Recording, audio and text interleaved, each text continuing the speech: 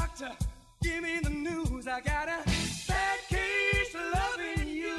Hey, welcome to Docs and Jocks, your sports medicine radio show. My name is Dr. Dan, coming from inside the Forge Radio Studios. Great to have you join us today. If you're just catching our sports medicine radio show for the very first time, I am a sports medicine physician with Texas Sport and Spine, where I basically do on air what I do at my day job, take care and talk about athletes with knee, hip, back, shoulder problems. Man, it's great to have you joining us. Remember, you can always listen to our show not only on one of our radio stations that carries us, but also on our iTunes podcast at Docs and Jocks, DOXNJOX. Subscribe to us, listen to us anytime, anywhere. I'm joined every week by my co-host, the sports broadcaster for Grand Canyon University, Ferris Potter. Ferris, great show today, man. Thanks for being on. Yeah, ready for it, man.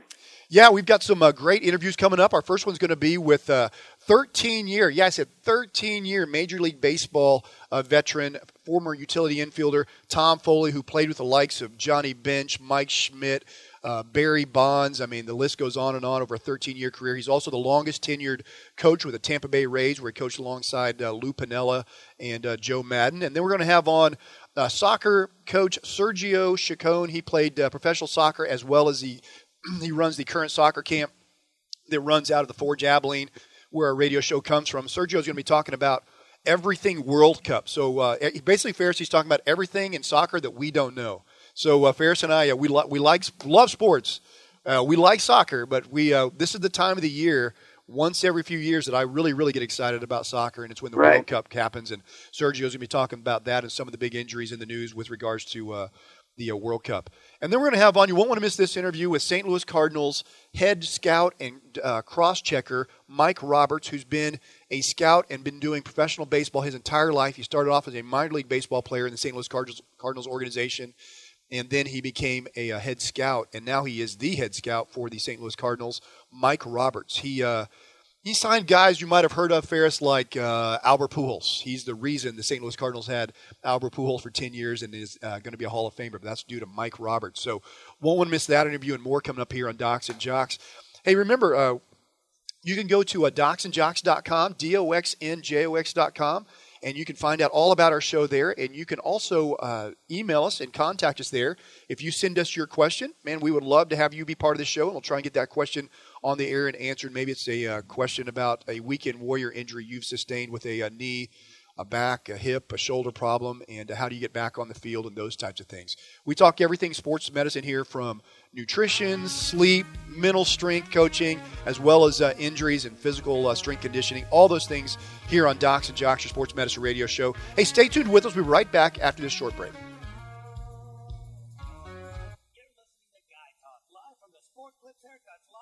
Caller, you're on the air. My girlfriend beat me playing one-on-one. Ooh, sounds like you need to hit up a Sport Clips for an awesome haircut experience and some quality man time. I don't know. My girlfriend always takes me to her salon. Nonsense. Be your own man and get a great haircut in a guy-friendly place from stylists who know what guys need. You may be right. Sure, I'm right. Now grab your Y chromosome, get down to Sport Clips, and ask for the MVP. Sport Clips. It's good to be a guy. No one burns calories like Firehouse Subs. Introducing our hearty and flavorful under 500 calorie menu. Steaming hot sriracha beef, hook and ladder light, turkey cranberry, and more. 6 new subs, 4 new salads, overflowing with flavor, under 500 calories. And starting at only $5.49. Under 500 calories never tasted so hearty and flavorful. Firehouse Subs. One bite, one taste, you're hooked.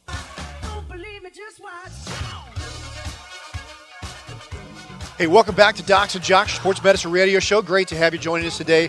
My name is Dr. Dan, joined by my co-host Ferris Potter every week, talking about what's going on in the sports medicine world. Hey, Ferris, I thought we could just jump right into what's going on in the sports medicine world.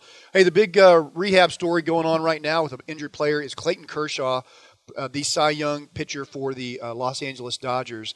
Kershaw, remember, Ferris, has had a couple different stints on the DL due to a back injury.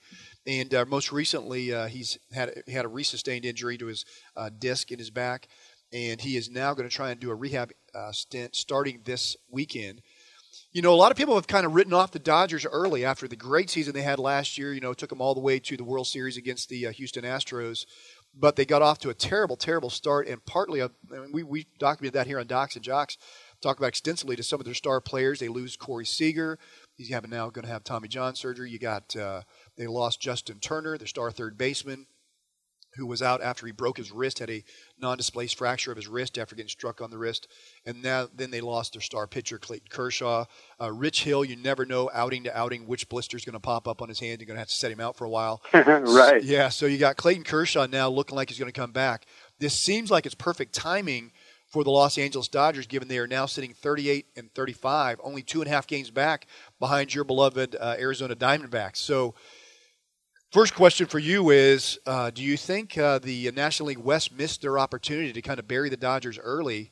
The Diamondbacks, who started off really hot, have kind of been okay, but they're 2.5 up on the Dodgers right now. Getting Clayton Kershaw back, where do you think that NL West sits?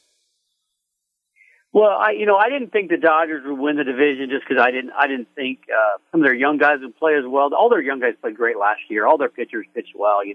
I thought the Diamondbacks were going to be a lot better. They've got some significant injuries with Taijuan Walker, Robbie Ray, AJ Pollock. So, maybe they missed their chance, but it's baseball. It's a long season. I'm not surprised that the Diamondbacks started out strong. The Rockies started out strong. They're kind of coming back to the pack. I thought it was going to be a dogfight all the way. A little surprised with maybe the Central Division. I thought that the wild cards would come out of there, but I had the Dodgers making it as a wild card, the Diamondbacks winning the division. That's kind of how I looked at it from the get-go. So I'm not totally surprised. And one of the things about a back injury with Clayton Kershaw, by the way, is once you have had a back injury like a disc herniation with Clayton Kershaw, just like we saw this reoccurrence, it tends to be an injury that can reoccur pretty often. Once you've had a disc herniation in your back, remember what your discs are. They are jelly donuts, gooey center, tough outer rings. When you tear across those outer rings, basically think of it like a tear across a radial tire, the outer ring of a radial tire. You now heal that injury, you heal that tear like a bad scar, but the next time you bend over, where's that tear going to occur at? Right where that old injury was. So you're about 5 times more likely for a herniated disc to reoccur, even if you get better, whether it's with what we call conservative treatment or non-surgical treatment with maybe an epidural steroid injection. We put some medicine on the nerve that disc is irritating, or with some really good core stability and strengthening exercises with physical therapy. Occasionally people use chiropractic treatments to try and ease some of their acute pain after an acute back injury. Massage therapy, the list goes on and on. If you've ever been in the back world, there's lots of things we do to try and help people with back injuries. But the problem with the Los Angeles Dodgers, it's very hard to predict what the likelihood of his recurring injury is going to be. Whereas the difference is, take like Ferris, if you break your arm, I put you in a cast. I pretty much know 6 weeks after you've been in a cast, I'm going to take that cast off, and it's going to be healed. And I know that the recurrence rate of a fracture is no higher than it was if you not broke it. So the difference with a back injury is it's very difficult to predict the prevalence of that reoccurring injury, just like we see Clayton Kershaw now having another injury after his first one. Probably the most notable athlete we've talked about here on Docs and Jocks with recurrent back injuries over and over again was Tiger Woods. I mean, when we originally talked about his very first back injuries, I had the same conversation you and I did with what we're talking about Clayton Kershaw. Once you've had an injury and you play a sport that makes you do repetitive rotation and bending, it is a very difficult injury to get over. And think about Clayton Kershaw. He basically bends over at his waist, 110, 150 times a game by the time you count up his warm-up pitches and his bullpen time. So he's doing a repetitive bending.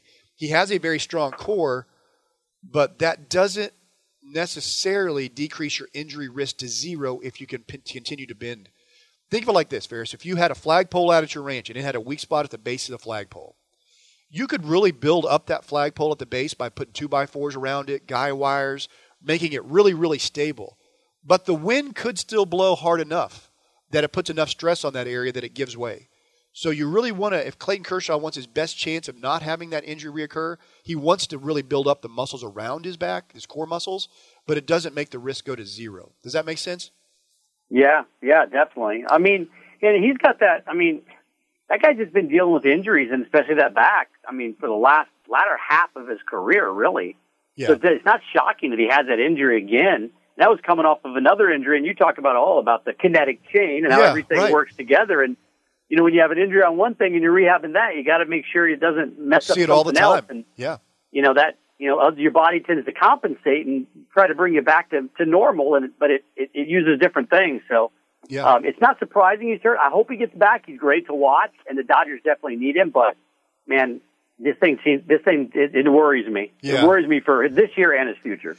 Yeah, a perfect example, you're talking about the kinetic chain, is when an athlete has a knee injury it increases your risk for a back injury. And you don't necessarily jump to the conclusion of how that occurs, but if your knee's hurting, Ferris, if you sprained your knee playing soccer with your son, when you drop a piece of paper, how are you going to pick that piece of paper up if you have an injured knee and you can't bend at the knee? You hinge at your waist, right? So when you hinge at your waist, what do? You put all the pressure on the disc, which makes it more likely to have that disc herniation or re-aggravate an annular tear or re-aggravate your back pain. So, yeah, that kinetic chain all has to work together. That's just one example of many. We see people oftentimes with hamstring injuries on one side. Nelly Cruz, I think, one year had 6 or 8 hamstring injuries, and they were on opposite sides. And people were like, why does he keep tearing his hamstring? Well, if you injure it on one side, it changes the way you run. Your kinetic chain then changes. So now you put more stress on the other side, which makes it a little bit more likely that you have a hamstring injury on the other side. If you're already predisposed to hamstring injuries, and now you're limping and running and trying to come back early because Major League Baseball players are getting paid millions of dollars to play baseball, and fans want them playing for their team who's in second place and they want to be in first place if you go back to it too soon. So we see it all the time with that kinetic chain like you're talking about, where you end up having one injury that leads to another. But, yeah, back injuries are ones that's very, very difficult to try and figure out. Hey, if you had to list which injuries the Los Angeles Dodgers have sustained that have cost them or going to be the most costly, would you put the Clayton Kershaw back injuries, the recurrent back injuries, the losing their star third baseman, Justin Turner, or losing Corey Seager, who's going to be out for a year at least with a Tommy John surgery? How do you rank those injuries as far as what it means to the team? You know what's weird about that? I think Justin Turner, that loss was huge for them. I mean, I think he is he's like the Yadier Molina to me of that team. Like his numbers may not be the best. His are really good though. He played so well in the playoffs. He's kind of just that spiritual leader of the team in the sense of just a ball player that everybody else kind of feeds off of. And you notice the Cardinals are just not quite as good when Yadi's gone, even though he might not be the best player on the team anymore due to his age. You know, he's the most important player on the team. And I think Turner is. I mean, Kershaw's huge, obviously, for one game, but he doesn't play for another 5 days. Right. You know? Right. So, I do think it's Justin Turner. I think Turner. Seager's great, but he's young, and I think it's Turner. Yeah, I think so too. I think you're totally right. I think he is the heart and soul of that team, and that's just the way it seems. And I always say, if you're going to be a great team, this is just my perspective of watching baseball over the years, you need somebody in the lineup that makes you a little nervous to pitch to. And without Turner in that lineup, Yasiel Puig has a little bit of that in him. You've got, Peterson now is doing pretty well too. He's Jock Peterson, but you never know with him. He might have 3 weeks where he carries the entire team, and then he strikes out 21 times the next 3 weeks. It's hard to tell with Peterson, but yeah, I think Justin Turner is the most consistent big guy in that lineup. You have to have that big stick, and he seems like the guy that does it for sure for me. Yeah, I'll probably rank him the same. Hey, let's talk a little. We're going to be having on later in the show Sergio Chacon. He's going to be talking everything soccer, but I thought we could drop in a couple of soccer injury here, Fair, since you and I are soccer experts. But Neymar, Brazil's superstar, he is now he's had a injury to his ankle, and everybody's a little bit worried about him. He got off to a little slow start with the World Cup. But if you had he's been dealing with a fractured metatarsal. That's a bone in your foot, and it started along with an ankle sprain. And remember, Neymar had a severe injury to his back where he actually had a non-displaced fracture of his transverse process in his back, and we can talk about that later. That was back in 2014 where he missed the rest of the World Cup. But he fractured a bone in his foot, and you might say, well, if you sprain your ankle, how do you break a bone in your foot? When you roll your ankle in, sometimes the force of where the ligaments or where the pressure goes through your foot and ankle, it comes out different places. Most of the time it comes out in the ligaments in your foot, but other times it can come out in the bone in your outside of your foot called your fifth metatarsal. And we see that injury isn't all that uncommon. In fact, when I examine a young athlete who's had an ankle sprain, I will always push on their fifth metatarsal and see if they're tender there. But the areas where you can have problems that you can sometimes miss in an ankle sprain, it's not just the ligaments on the outside of your ankle. It can be the bone on the outside of your foot. It can be the ligament in between the two bones in your lower leg. That's between your tibia and your fibula. Or sometimes even way up high in your fibula, way up by your knee can sometimes get injured. It's really a different area. But an ankle sprain, where the force comes out, is different in everybody. That's why it's hard to predict sometimes when people have these injuries where the actual injury is. That's why you come in to see your doctor, get x-rays, you get a physical exam. Have you watched any of the World Cup this year, Ferris? Have you watched Neymar do his thing, or Messi, or Ronaldo with the great 3-goal game? I've watched a little bit of it. I've seen some of the highlights, but as you were talking, they looked great until 4 years ago when Neymar got hurt. Yeah. I mean, if he's hurt, they're not winning. You know, I mean, that's the thing about soccer. It's weird because a game it's a 1-0 is a great game, but without the superstar, I mean, you're not going to win. So that's too bad. It's too bad for them. Right. Yeah. Yeah. Especially, I thought the great game was Ronaldo. Ronaldo actually had the game where he scored everything, right? Yeah. Yeah. And I feel sorry for the guy on the what is it called, the penalty kick? I forget what it's a penalty kick where they had to stand in front of him. That ball must have been going by him like 150 miles an hour, and he sticks his head out in the way and tries to get his head in the way. So pretty scary. Well, yeah, that could be tough. Yeah. Hey, when we come back, we're going to be talking to Tom Foley. He's been a 13-year Major League Baseball infielder. He was also the longest tenured coach with the Tampa Bay Rays. We're going to have that interview and more coming up here on Docs and Jocks. Stay tuned to your Sports Medicine Radio Show. We'll be right back. Ouch, my knee is killing me. You know you need an MRI. That's what your doctor said. I know, but it's going to cost $4,000? Well, it could, but did you tell him that you wanted to go to MDI? MDI? Medical Diagnostic Imaging of Abilene. MDI will save us thousands of dollars. Let me show you. Here, look at the MDI website. Wow, and that's with or without insurance? If you need a CAT scan or MRI, you have a choice. Before you go anywhere else, call MDI for a free price quote. Call 325-695-4624 or go online to mdiofAbilene.com. Now that we've saved all that money and my knee is fixed, I think I need a new set of clubs. No, we're getting new carpet in the living room. That's MDI of Abilene. Relax. You have a choice. Call 325-695-4624 and make sure you tell them you heard about it on Docs and Jocks. No one burns calories like Firehouse Subs. Introducing our hearty and flavorful under 500-calorie menu. Steaming hot sriracha beef, hook and ladder light, turkey cranberry, and more. 6 new subs, 4 new salads, overflowing with flavor, under 500 calories. And starting at only $5.49. Under 500 calories never tasted so hearty and flavorful. Firehouse Subs. One bite, one taste, you're hooked.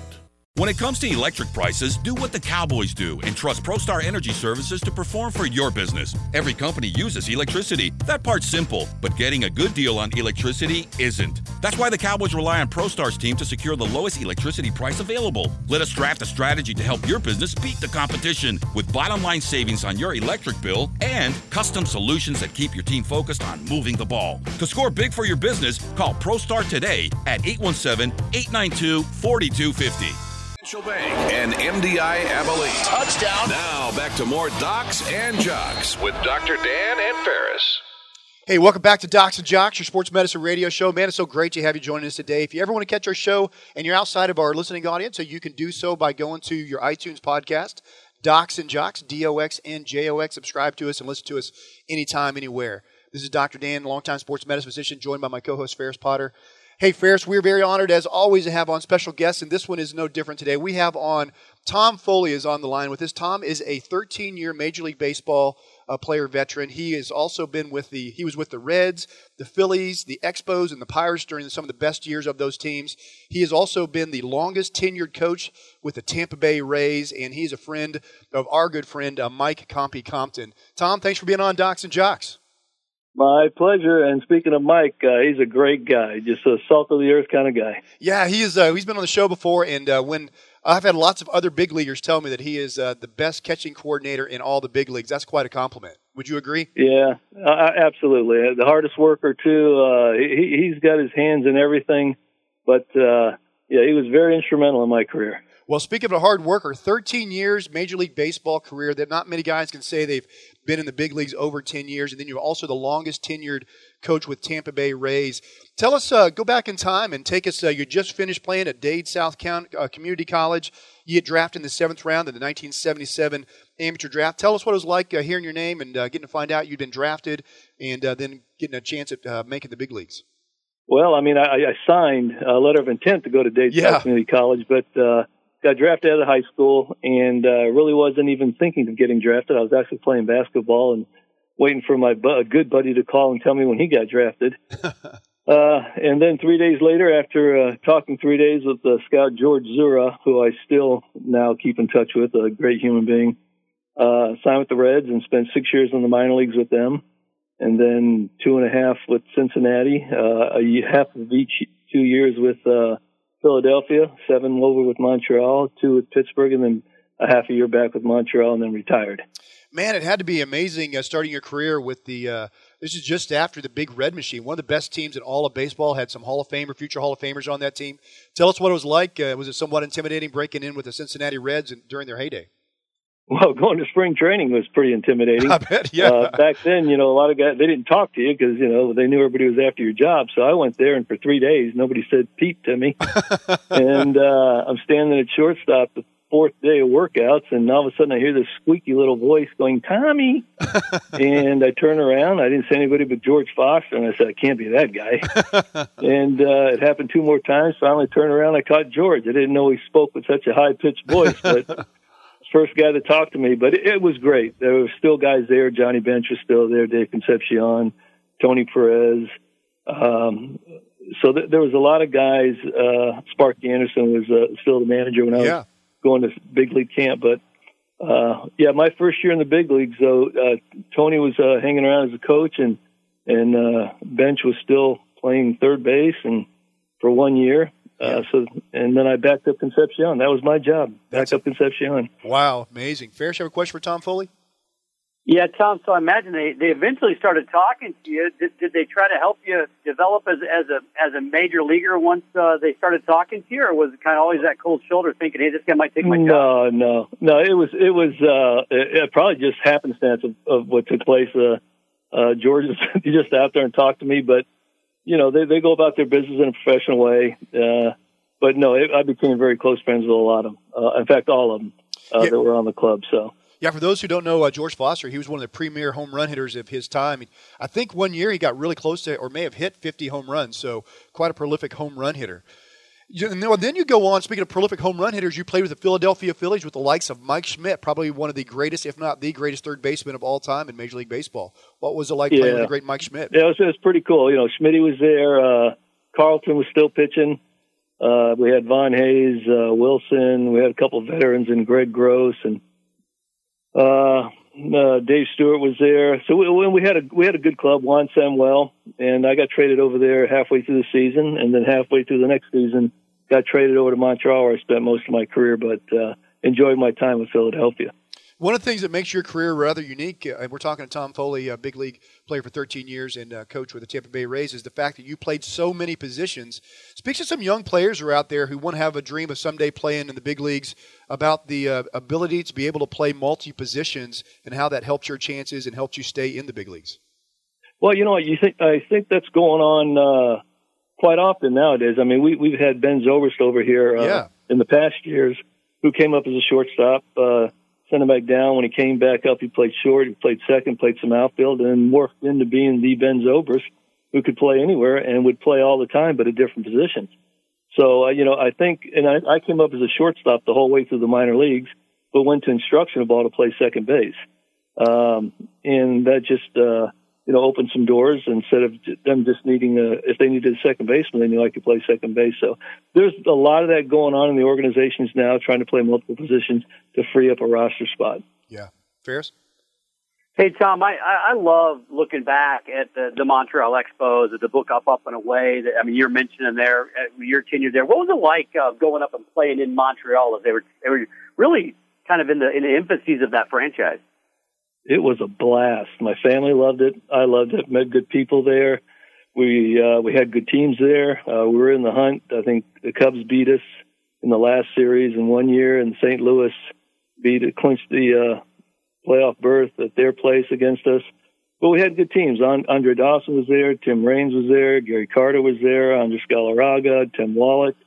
We had pitchers, Dennis Martinez, Randy Johnson. So we had a lot of good players there, and it's unfortunate that the way it happened, where the team had to move to Washington. But and again, I wasn't there in '94, but they had the best team in baseball in '94, and things didn't quite work out because of the strike. Right. You know, you think about your career, and you played with the likes of Johnny Bench, considered by some as the greatest catcher of all time. Your all-time hits leader with Pete Rose. Some consider Joe Morgan the greatest second baseman of all time, the greatest third baseman, Mike Schmidt. And then you finish your career with the Pittsburgh Pirates with the all-time home run leader, Barry Bonds. It's quite a career. You played with some of the greatest of all time for sure. I had a great career. I played with a bunch of great players, and I played 12 and a half years, and I can go anywhere and nobody will notice me. It was a perfect career. That's awesome.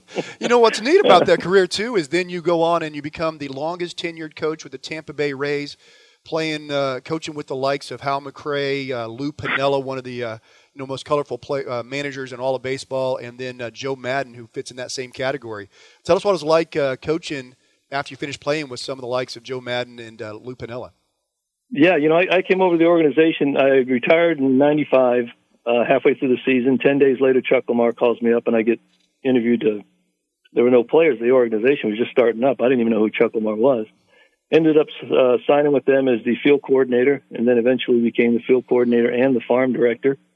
And then in 2002, the third base coach for Hal McRae. And, I played for Hal McRae. He was our hitting coach up in Montreal for a year or two. And then Hal left and brought in Lou Piniella, and he kept me around, which I was very thankful for. And he was totally different from Hal. Oh, yeah. Of course, Lou's totally different from everybody. Right. Yeah. I can tell you he wears his emotions on his sleeves in the dugout on the field, but he's a big teddy bear off the field. Great guy. I'd work for him any day. And then Joe Madden came in, who was totally different from those two. I mean, just absolutely different. Positive from the word go. Even the 2 years before we went to the World Series, he told us we can compete. We're good. It was just a matter of getting the guys to believe it. And we just started battling the Red Sox and the Yankees, and things just happened. And for 4 or 5 years, we became a pretty good ball club. So they're all different to work for. I would work for all of them again. It was just, I think I learned something from every one of them every day, just about. It was a good experience. Hey, you listen to Docs and Jocks, your sports medicine radio show. We're interviewing 13-year Major League Baseball veteran Tom Foley. Ferris? Hey, Tom, I've got my own opinions on this, but I want to get your thoughts. You've spent your entire adult career in baseball, in the game. Is the game in trouble? Everybody wants to talk about how much trouble the game's in, and they want to make these, I think, somewhat significant changes, small changes to fast, speed up the pace. But what are your thoughts as a guy who's been a baseball lifer? Well, I guess back when I played, the games were a little bit quicker. I remember Tom Browning throwing 2.5-hour games, sometimes 2:20, 2:15. I mean, we just get through it. People got to remember too that you have in between innings, you have the network breaks where they have to get 2.5 minutes on ESPN. I think if it's local, it's 2 minutes. And every half inning that adds up a little bit too. So the game has always been around 3. They're trying to cut time off. They've been doing that for years now. Changing the rules in the minor leagues. They have a pitch clock. You get 15 seconds once you get the ball back, and you're on the rubber to come to a stretch. And if time runs out, it's an automatic ball. So I've seen that traveling around the minor leagues this year. They're doing a lot of things. I don't think the game's in trouble whatsoever.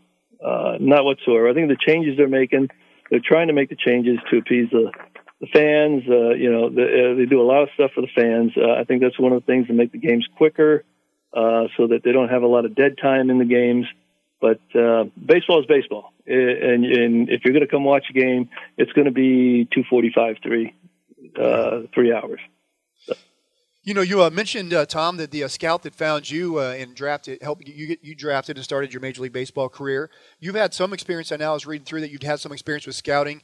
Tell us where the world of scouting is. We talk about all these sabermetrics now and trying to replace scouting with numerical numbers instead of scouts. Where is that world of scouting right now? Well, I think there's a lot of information that's gathered in the big leagues for sure. In every ball club, there's all kinds of things set up in every stadium, where they can get things such as Field FX, StatCast, a lot of stuff for the pitchers. So, and that's fed back. I think they can do it in some ballparks in college. This would be the first year that I've gone out and scouted. I did amateur scouting this year for the draft. Went to high school and college teams. there's a lot of information gathered. Absolutely. That's changed a lot. And, but it's still the scouts. The scouts have to gather the information and they have to bring that in, write the reports. And then along with the numbers that are fed in, you kind of formulate what you think of that player. And every club does it. Every club has access to it. Right.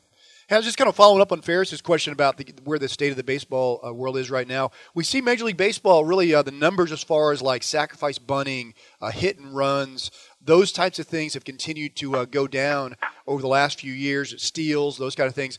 That was seems like in the 70s and 80s, if you needed a bunt, it was done. If you needed a hit and run, I mean, you played on a team, with the Reds, who made a lot of their great wins, the great teams with Pete Rose doing hit and runs hit and runs. Right. Where do you feel like the small ball? You think that's going to see something that will cycle back and forth? Do you think that'll come back, or have we entered a world of home runs and strikeouts? I don't think you're going to see that too much anymore. The guys that can steal bases and the real good base stealers, they're going to run. It won't be the 100 stolen bases a year. It won't be the 75 stolen bases a year. But they're going to run. And every once in a while, teams will hit and run.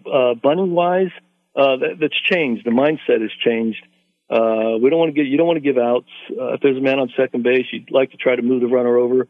But also, you probably take 3 cracks at getting the base hit to get him in. Yeah. But there are times when you would move them over. Depending on maybe who be hitting, who might be in the hole, or who might be on deck. So all those things come into play when you're thinking about making a move like that. But the bunting, and I talked about it the other day. I went to the Trop and met a 91-year-old man that had an apparatus he invented that he wanted to show me that could help teach bunting.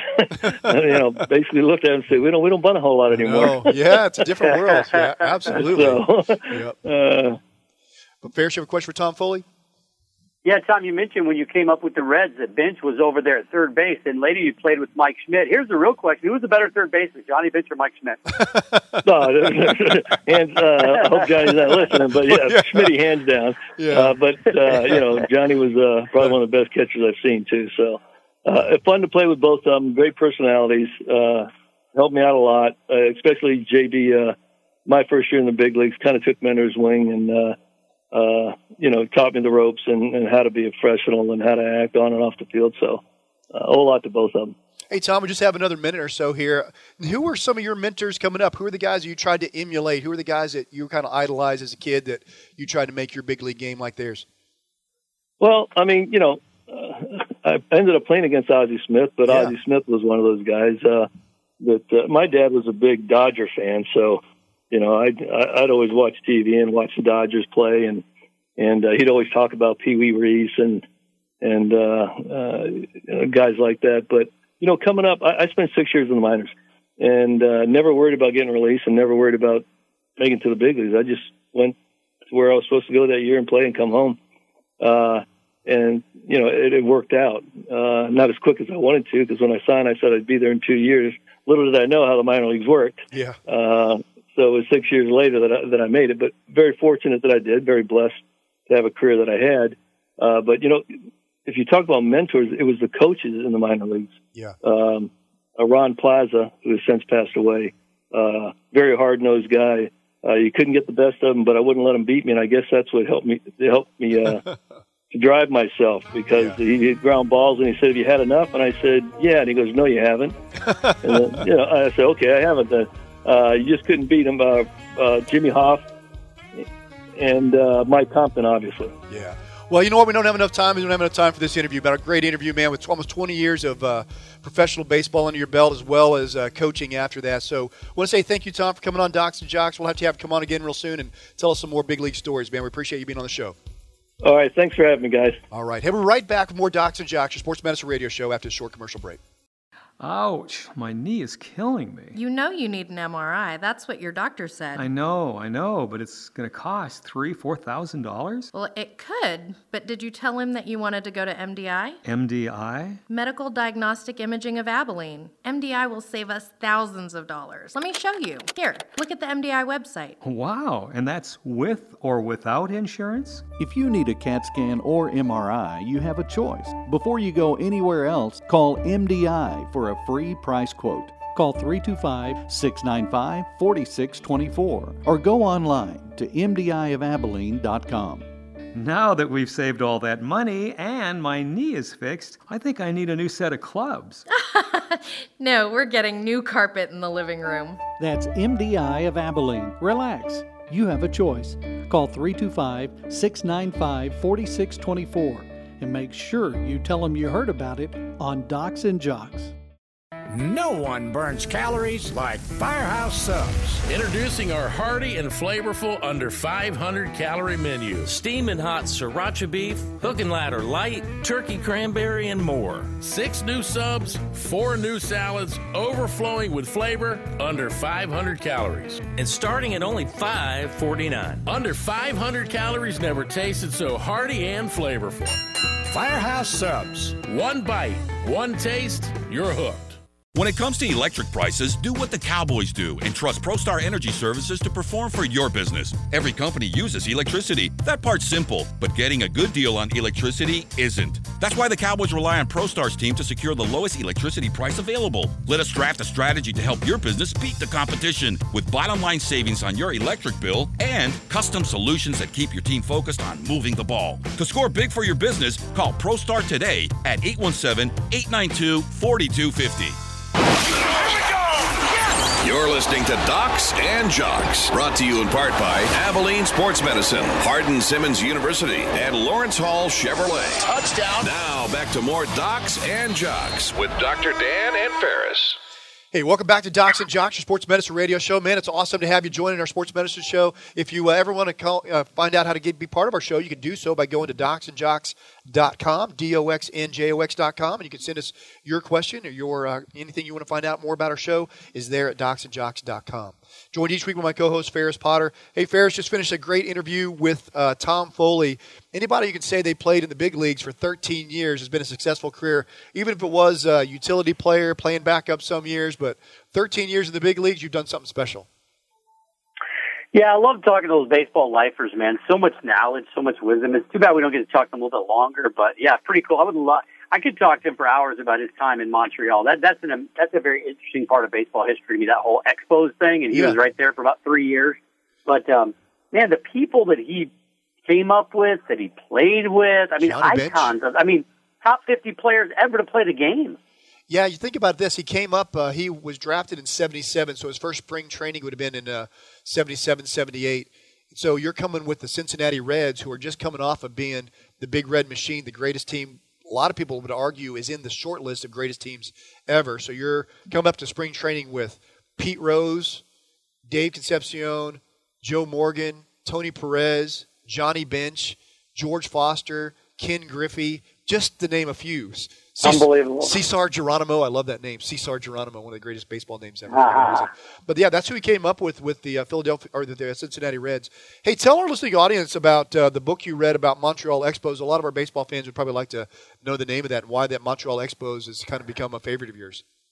Yeah, it's called Up and Away. It's Jonah Carey. It goes through the start of the Expos all the way through the demise of the Expos, moving to Washington. Talks about the politics of that. Talks about the city, how they embraced him, but getting a stadium. I mean, Bud Selig was involved with some of that too, and kind of the ownership politics and stuff. But you forget at the time of that, I think it was 94 was the strike. They had the best team in baseball. Yeah, I mean, there's no doubt they were going to win the World Series. Larry Walker. Everybody kind of looks back and go, "Oh, the Expos are always bad." No, they weren't always bad. They were really, really good. Yeah. For a time there. And they have some Hall of Famers. They had some great players. I mean, they had Pedro Martinez. They had Randy Johnson. I mean, not to mention Tim Raines and the Hawk and, Rusty Staub when he was they had some great, great players. But it's a cool book. If you like baseball, I would get it. Up and Away by Jonah Carey. It's a really good read. I lost one of our favorite. I'm a political guy, and I like to listen to Fox News sometimes. And one of my favorite commentators, Charles Krauthammer. I didn't realize that Charles Krauthammer was one of the. He was a huge baseball fan and absolutely adored the Washington Nationals once they moved from Montreal down to Washington. And he would go to games all the time. In fact, he would want to leave the Brett Baer panel, whatever that panel was called, whatever they called themselves, to go get to a game. He was in a wheelchair and he drove himself. But they said he was a crazy maniac for the Washington Nationals. But Charles Krauthammer was one of the great ones for sure. Yeah, I really hope they get back to Montreal. I think the city could do it. It's always about the stadium, but I think it's a great sports town. I think it'd be nice to have another team up there. I'd much rather have a team up there than in Mexico or in Puerto Rico or, overseas. I mean, they're talking about London maybe for a team. It's like, oh, good grief, come on. So I'm hoping they get back there, with either expansion or maybe moving. I'd rather not see expansion. I'd kind of like them see a move a team or something like that, I mentioned with Tom Foley, I mentioned on air, but it is quite remarkable when you say some of the greatest position players of all time that he played with. I mean, you got bench at catcher. He'd definitely be in the short list, right? You've got... Oh, yeah. I mean, he might be it, right? Yeah, I mean, might be Yogi Berra, maybe. Yogi Berra, maybe. Yeah, I don't know.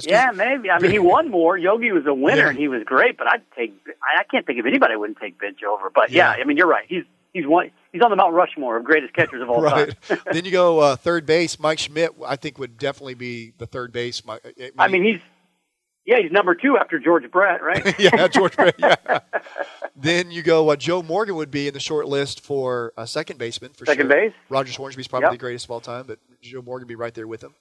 And then you've got Pete Rose, who he's kind of a unique cat in the fact that he kind of utility guy. Played second, third, first, and outfield. So I don't really worry. But Pete Rose is on the list of greatest players of all time. Just what position you're going to put him at. Tony Perez wouldn't be considered the greatest of all time, but he was fantastic. So yeah, he played with some great. Oh, and then Barry Bonds. He finished his career with Barry Bonds with the Pittsburgh Pirates. Probably be in the outfield, probably in the short list of outfielders in the top, 10 at least if you include steroid era players. But yeah. Yeah.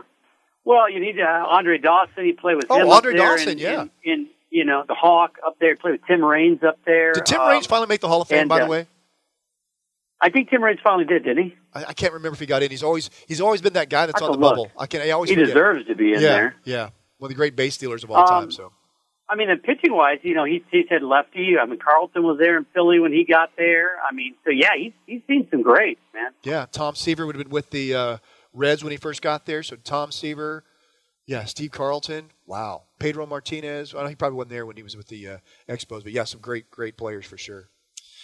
Hey, I thought we could talk a little bit about sports medicine injuries in the news. We always talk about football injuries because they're basically nonstop all year round now. We see that with the Los Angeles Chargers. By the way, Ferris, I cannot get used to saying Los Angeles Chargers. Does not sound right. Doesn't seem right in any. It doesn't. No. I don't like it. Formerly known as the San Diego Chargers. Maybe that sounds better. How about that? And they lose their star tight end. Henry goes down. He suffers a season-ending ACL rupture in the team's OTAs. What? I didn't even see that. Yeah, so Philip. Oh, my God. So remember, the background story of this is they had future Hall of Famer Antonio Gates, right? So Antonio Gates is basically Philip Rivers' go-to guy for a decade. He decides that he's going to become a free agent. The Chargers part ways with him and say, no, because we have Henry, we're going to let you go. And so now that they lose their star tight end, a third-year player, guess who they're calling now? If you're Antonio Gates, did the price just go up, Ferris? Oh, of course. Well, I don't know. I mean, look, if nobody else is calling, no. Yeah. The price is whatever you want to pay me, man. I'll play some more to extend my career. But, yeah, that's too bad. We see that. I mean, we see that every year, at least one, usually 2 or 3 significant injuries in the OTA. It seems like it's always on day one, too. I can't remember all of them, but it always seems like day one. And this is a non-contact ACL injury. And so if you don't know what that means, an ACL is your anterior cruciate ligament. A ligament is what holds one bone to another bone. And the anterior cruciate ligament is one that holds your tibia to your femur. So the big bone in your upper leg connecting down to your big bone in your lower leg, and there's crisscross ligaments in there. Cruciate means cross, so when they crisscross in there, one is your posterior cruciate ligament and your anterior cruciate ligament, and they have different roles in the knee, but basically your anterior cruciate ligament doesn't allow your tibia to slide forward on your femur, or some people say it doesn't allow your femur to slide back on your tibia, and it also helps stabilize the rotation of your knee. So your knee, when you stand on it, you have a little bit of rotation in your knee. It's stopped by that anterior cruciate ligament. So a non-contact anterior cruciate ligament means you were just cutting or running. Nobody hit you. It wasn't a traumatic injury where someone blasted into it and blew it out. You were just basically running and cutting, and the ligament can't withstand the amount of force you have go through it, and then it ruptures. And when it ruptures, you then have to give it you basically go in and put in a new one, a graft, and you give the person an anterior cruciate ligament. Because if you don't, if a young football player like the Chargers tight end, if they don't go in there and replace the anterior cruciate ligament, because of that extra motion in the knee, the rotation and the forward and posterior translation of the knee, you start getting wear and tear earlier, which we call that osteoarthritis of the knee or degenerative arthritis. So by the time he's 50 years old, he's looking at having to get a knee replacement. So when a young, active, athletic person who tears or ruptures their ACL ligament, you're going to give them basically going to reconstruct their ACL ligament. So he is out for at least a year on average. That's the average time with an anterior cruciate ligament before they'll come back and play a strong contact sport like football is. And they are left without one of their best players for sure. So you might ask, Ferris, why do people have non-contact ones? And it's just the way your knee, the way you're made. It's the way your pelvis is. It's their core stability. It's how your hamstrings and your quadriceps, the muscles in your upper leg, how they interact. It's the angle of your knees or your pelvis. We call that genu valgus, or Q angle is the name. Got big fancy medical terms for measuring that, but basically which direction your knees and your pelvis run in conjunction with each other. Remember that kinetic chain you were talking about, how you're basically a box with little pendulums hanging underneath it? If the box is in line exactly right with the pendulums, in other words, there's a little a buckle or a motion of the knee that doesn't put it all in line, we call that genu valgus of the knee, it will sometimes cause your knee to buckle even easier, which then causes the extra stress on the ligament, which then it can't take, and then it ruptures. So most of your ACL injuries you see in like really fast runners and track guys, they're normally non-contact. We see it more in women, but it does happen in men as well. So, yeah, it seems like every year, though, you're right. At OTAs, the very beginning of football season, day one, someone goes down with a big injury. Yeah. I mean, it happens all the time. I mean, I don't know how you fix it because you got to play the game. Training at some point, whether it's an OTA or whatever. At some point, you're going to have to start training. But yeah, it's too bad because he's a really good up and coming player. I mean, he wasn't necessarily up and coming. He's a good player, that they need, good young player. Would you like to hear my theory why it happens when people start training, like OTAs? Yes. Here's my theory. I don't have any empirical data to back this up, but this is my theory. I think players try and get bigger, faster, stronger in the off season. Typically, that includes adding some weight. Remember, ligaments are holding one bone connected to another bone. So if you get stronger, if there's more weight, that ligament hasn't gotten any bigger. You don't hypertrophy, or you don't make the ligament get bigger as your muscles get bigger. We can increase muscle size as we break down muscle cells. They heal and they become wider in diameter, which collectively then makes your muscle bigger. Well, ligaments don't do that.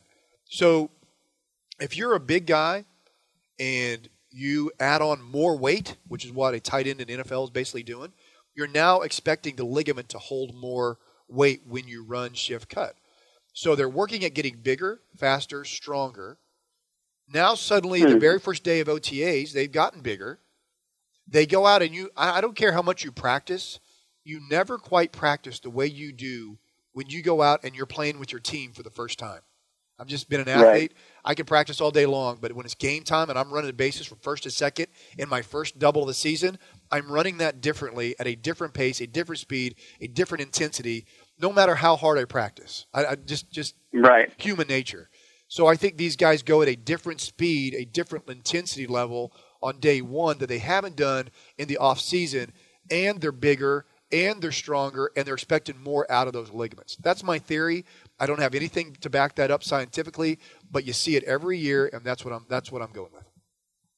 Yeah, I mean it makes sense, right? I mean, we see it every year, and there's really probably no way to get around. I mean, what's the fix for that? If that theory's correct, how do you fix that?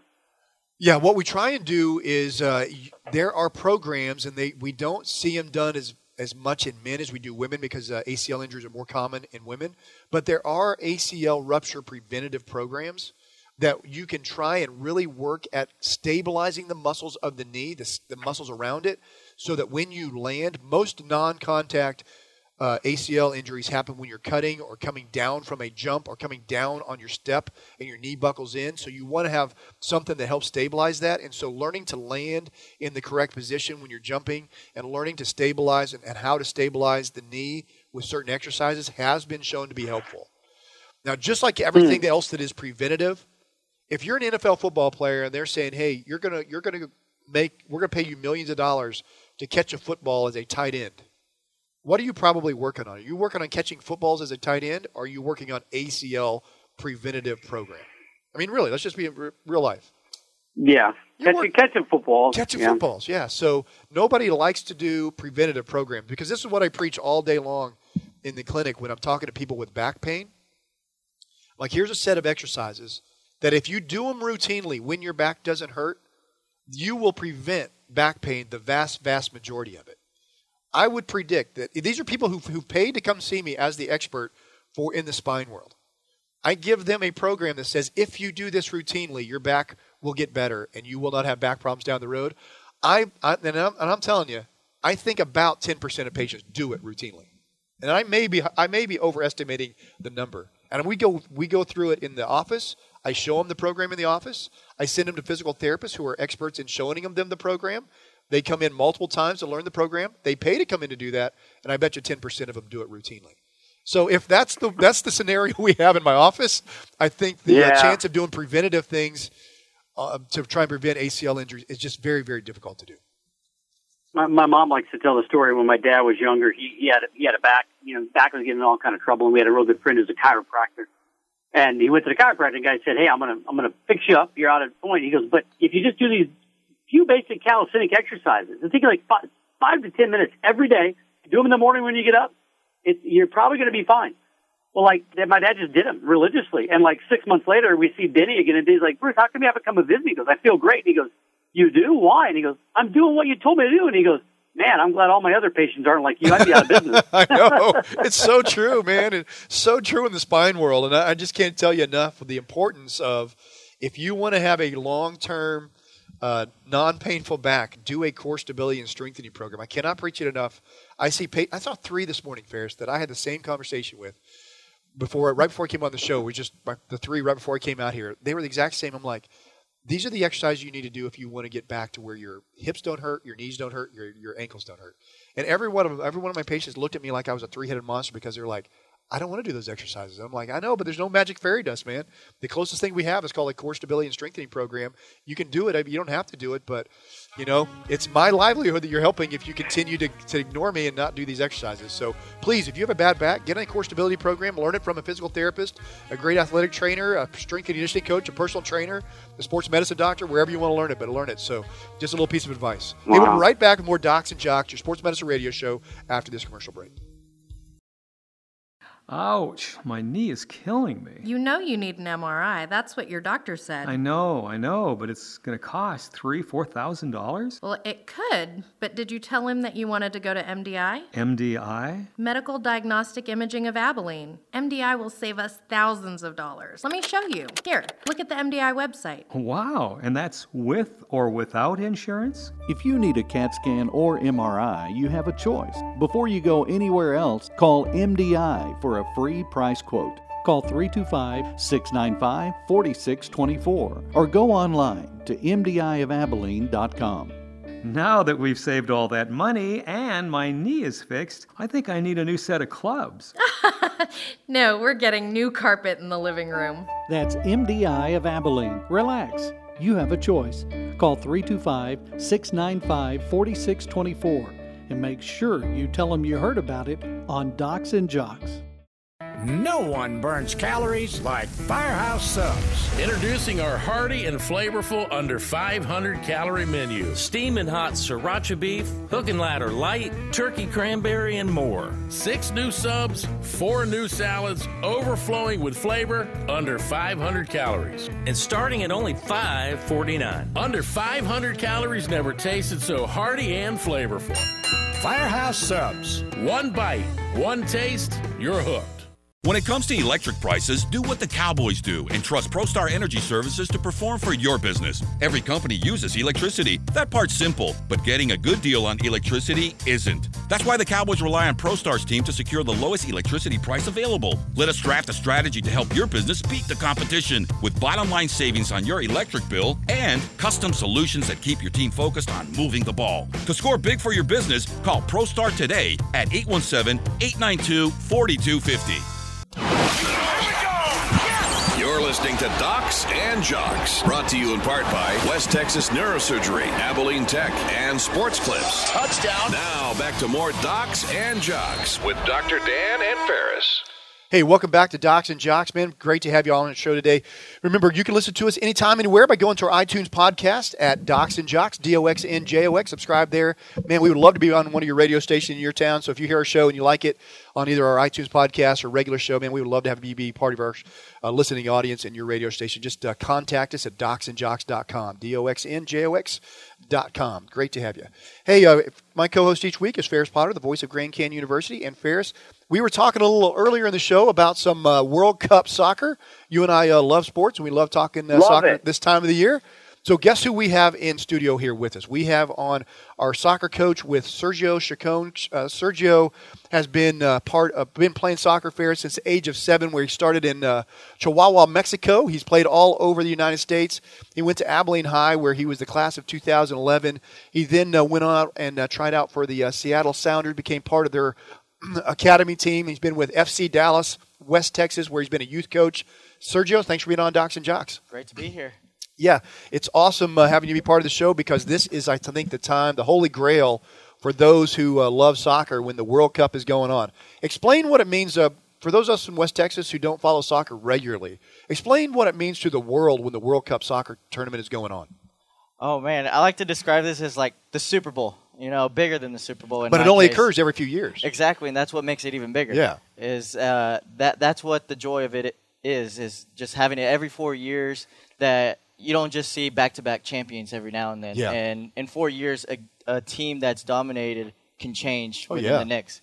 And so Germany is a great example. They won last World Cup. But completely this World dominant Cup, last one. Completely dominant. Exactly. And then they start off this World Cup and lose 1-0 to Mexico. So things like that can happen. And it's huge. You see youth players develop into their prime and it's just great to watch. I don't know. It's the best. By the way, Mexico was very, very overjoyed. I watched the broadcast, and they were showing all the Mexican nationals talking about how excited they were. They almost burned down the country. I think they were so excited to be Germany, man. I can't imagine if they win the World Cup. Oh, man. Party. I don't know. Yeah, it is absolutely huge, the World Cup is. And we're talking, in the United States, I think soccer is on the rise. I was able to interview Ferris and I interviewed Shannon Box, and then we've interviewed Abby Wambach. Talking to them has really piqued my interest in it. I really wish the United States would have made the World Cup. I feel like we were on the verge of continuing to soccer and its popularity in the United States. I feel it was one of the things that kind of dampened it this year. Yeah, I don't hear as much about the World Cup as I did a few years ago when the United States was in it. Were you hoping they would be in it this year? I look at this more of a bittersweet situation. Like as a fan, it is unfortunate we didn't make it, but maybe this can be a learning curve for the U.S. for their development in the youth system. Maybe it's something like, hey, we're not doing something right, let's fix it. Yeah, I was going to ask you, and I think Ferris has a question for you, but let's ask about what the fix is after this. Ferris. Yeah, I mean, I just wonder if it does dampen it, or, like me, I never expected America to win anyways, even if they got in. So I kind of I rooted for them, right? But I never expected them to win, so I was always kind of looking at, like, oh, I like Brazil. I like their style. I like Nigeria. I like some of these African countries, how they play and their style. And, Germany was obviously fun, 4 years ago. Do you, Sergio, do you have a team, like, outside of the United States that you root for every year? Or do you kind of go from year to year and see who you like and who's got good players and then the style and stuff? There's two teams. So one with my parents being from Mexico, so I root for Mexico. That's a huge fan base for me right there. And then another one is Spain. I just love the style of how they play soccer, and that's how I like to coach when it comes to coaching these kids, teaching them how to actually play the game how it's supposed to be played. Hey, let's talk Ronaldo for a little bit. From an outside soccer guy, everything soccer amazes me. The things you're able to do with your feet is just and a ball is just absolutely stunning. But to a true soccer player like yourself, was the penalty kick that he kicked where he bent it like Beckham? Is that what you call it? Is that how you used to say it? Where he hooked it in the outside upper corner. Was that as amazing to a professional soccer player like you as it was to me, or was that just a usual kick? Oh, that was beautiful. It was beautiful. I mean, even so that even stunned you, huh? Oh, yes. Yeah. For sure. And what do you think, Ronaldo, is that just a God-given talent, or has he practiced that a gazillion times, and that's something he's learned over time? So he has the talent, and he's just worked beyond his talent, and that's what has elevated his game beyond. And so it's just amazing to watch right now. You just got to enjoy it. Can all professional soccer players kick that bend like that around the guys that are trying to block it, the blockers, I guess you call them? I don't know what you call them. In practice, yes. In games, that's different. It's different in games, yeah. Well, let's talk about that. We saw the great Messi missed a free kick, which is, I think, pretty stunning given the fact that he's considered one of the best and is in the short conversation of being the best in the world. So in a game, it is 100% different. So you've been in those situations where you've been up for a penalty kick or you've been up for a free kick or been trying to head in a corner kick. So tell us what it's like. It just seems like it's unbelievably anxiety-provoking to be standing in front of a stadium in a World Cup situation, you and the goalie only. Put us in that situation. You've been there, we haven't. Tell us what it's like. It's the most nerve-wracking situation ever, but you just got to be cool, calm, and collected. Easier said than done, obviously. Exactly. I mean, you can practice it thousands of times, but when you're put in that situation, especially for your whole country, like Messi did in front of the whole world, that's just insane amount of pressure. Yeah, absolutely. Ferris? So who is the best player in the world? Is there a legit best player? Like, we know LeBron's the greatest player in the NBA. Is there a legit one guy, or are there 3 or 4 guys that are all, they all deserve to be mentioned as the best player in the world? I like to categorize Messi and Ronaldo by themselves, and everyone else is below them. I don't like to compare those two because they play completely different, and I just enjoy them. I don't want to compare them. What makes their game so different and special that they would be considered the greatest? What is it about Ronaldo? What is it about Messi that makes them the best? Well, first of all, Ronaldo is 6'2", I believe, and if you look at him, stands out. Yeah, he is built, and if you think of a perfect footballer, like just physique-wise, you think of Ronaldo, and then Messi, he's the total opposite. He's 5'6". Yeah, quick. Yeah, exactly. 5'6". He's quick. He keeps the ball right down his feet. A lot of people like to say Messi's better just because if you watch highlights of him, he's just dribbling through people. Ronaldo's just a pure goal scorer. So their game is just completely different in that aspect. Ferris? All right, I'm going to talk like a true American non growing up player. I played soccer, but not know anything about soccer. It's 11 dudes, 10 of them running all over the field. I know they got plays. How can one guy dominate? How can one guy make that big of a difference in a game and always tend to be there? It's such a massive field, and there's so many other guys involved. That's $1 million question. Maybe you should ask him himself. So how far does an average soccer player run in a given match? They say 9 miles. So you got to be in shape enough that you run 9 miles by stop and starting 9 miles. And high intensity, too. High intensity, stop, start 9 miles. So you work with lots and lots of young athletes. You're the FC Dallas West Texas youth coach. What do you do special to train your athletes to be, 1, quick, and then 2, powerful, and then 3, endurance athletes? Because it's a combination of all 3 in soccer, right? Which is rare. Yeah. A big difference I've noticed with coaching here in the U.S. and other countries is that here in the U.S., and it has to do with football being popular here, baseball, is what we see in basketball too, seeing these 6'8" athletes, 6'5" athletes, just strong and quick, and we emphasize physique over technical skills. But if you look at other countries, they look at technical skills over physique. And so when I teach it, I teach more of just being able to be quick with the ball rather than just quick without it. Right. Yeah, absolutely. Ferris? All right. So how do we recruit a Kobe Bryant or a LeBron James to choose soccer? That's what you're up against in the United States. I'm once again speaking about physique and not technique, which we just talked about, right? But if you had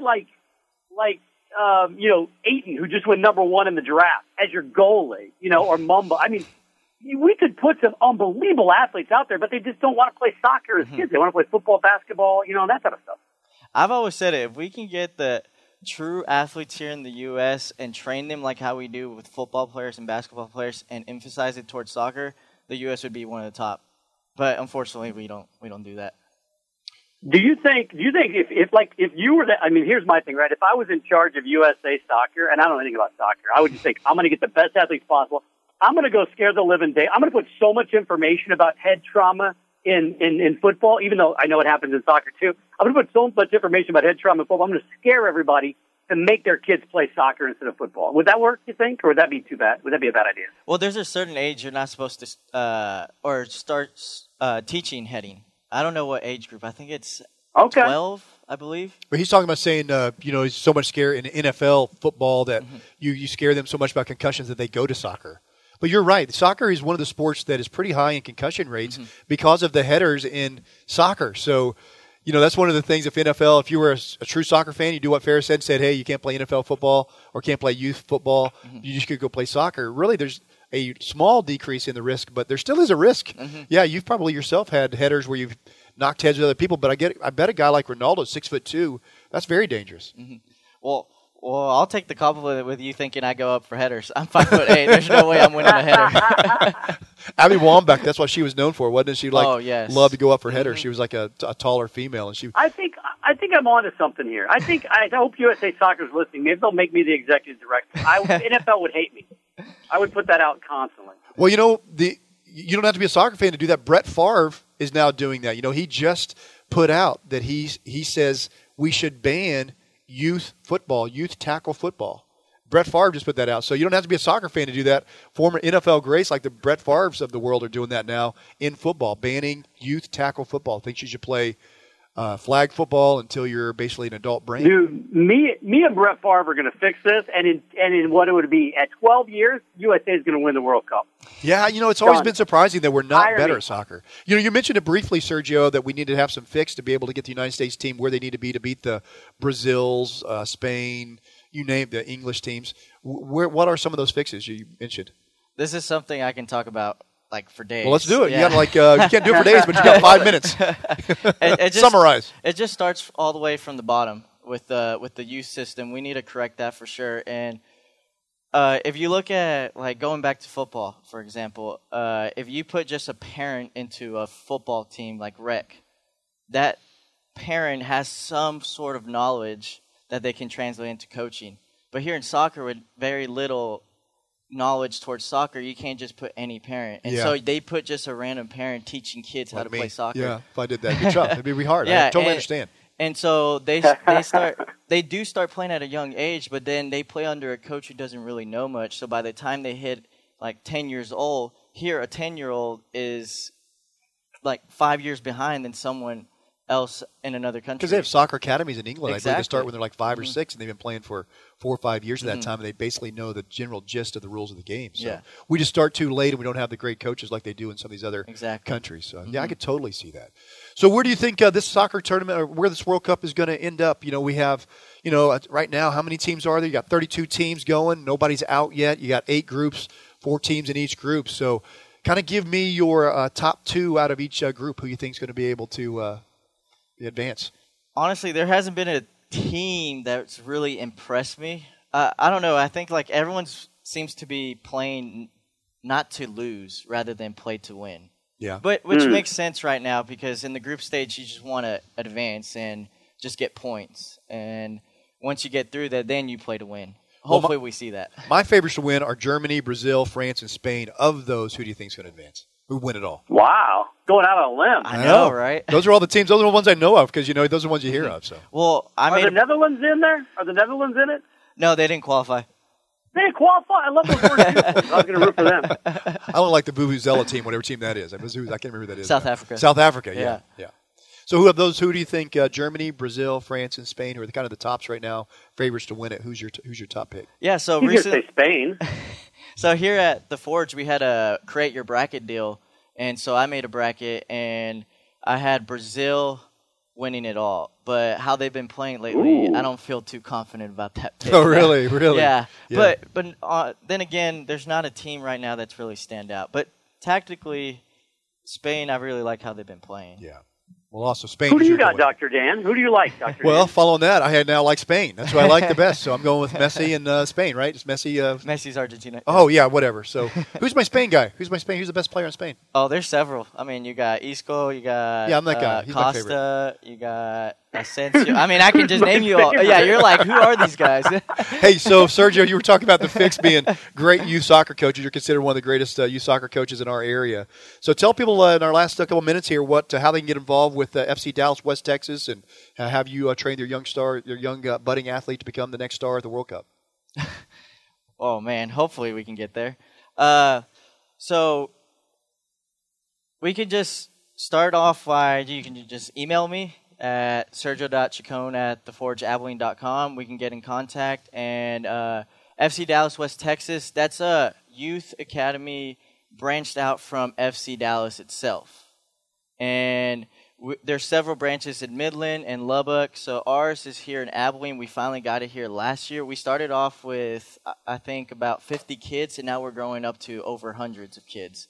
And hopefully we can continue to build that on and just continue to build soccer here throughout the community. And just most importantly, just getting kids out there to just play. Oh, yeah. Yeah. Because you train them both in the Forge and their youth classes where you're training them basically to become better athletes, and then you also have your specialized soccer training, which you do one-on-one with them as well. So, exactly. Hey, you can follow us at the Instagram at The Forge Soccer, the symbol at The Forge Soccer.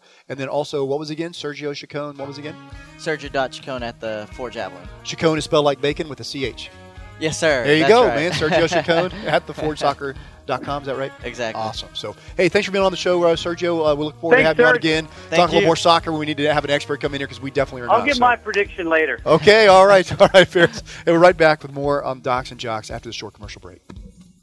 Ouch, my knee is killing me. You know you need an MRI. That's what your doctor said. I know, but it's going to cost $4,000? Well, it could, but did you tell him that you wanted to go to MDI? MDI? Medical Diagnostic Imaging of Abilene. MDI will save us thousands of dollars. Let me show you. Here, look at the MDI website. Wow, and that's with or without insurance? If you need a CAT scan or MRI, you have a choice. Before you go anywhere else, call MDI for a free price quote. Call 325-695-4624 or go online to mdiofAbilene.com. Now that we've saved all that money and my knee is fixed, I think I need a new set of clubs. No, we're getting new carpet in the living room. That's MDI of Abilene. Relax. You have a choice. Call 325-695-4624 and make sure you tell them you heard about it on Docs and Jocks. No one burns calories like Firehouse Subs. Introducing our hearty and flavorful under 500 calorie menu. Steaming hot sriracha beef, hook and ladder light, turkey cranberry, and more. 6 new subs, 4 new salads, overflowing with flavor, under 500 calories. And starting at only $5.49. Under 500 calories never tasted so hearty and flavorful. Firehouse Subs. One bite, one taste, you're hooked. When it comes to electric prices, do what the Cowboys do and trust ProStar Energy Services to perform for your business. Every company uses electricity. That part's simple, but getting a good deal on electricity isn't. That's why the Cowboys rely on ProStar's team to secure the lowest electricity price available. Let us draft a strategy to help your business beat the competition with bottom-line savings on your electric bill and custom solutions that keep your team focused on moving the ball. To score big for your business, call ProStar today at 817-892-4250.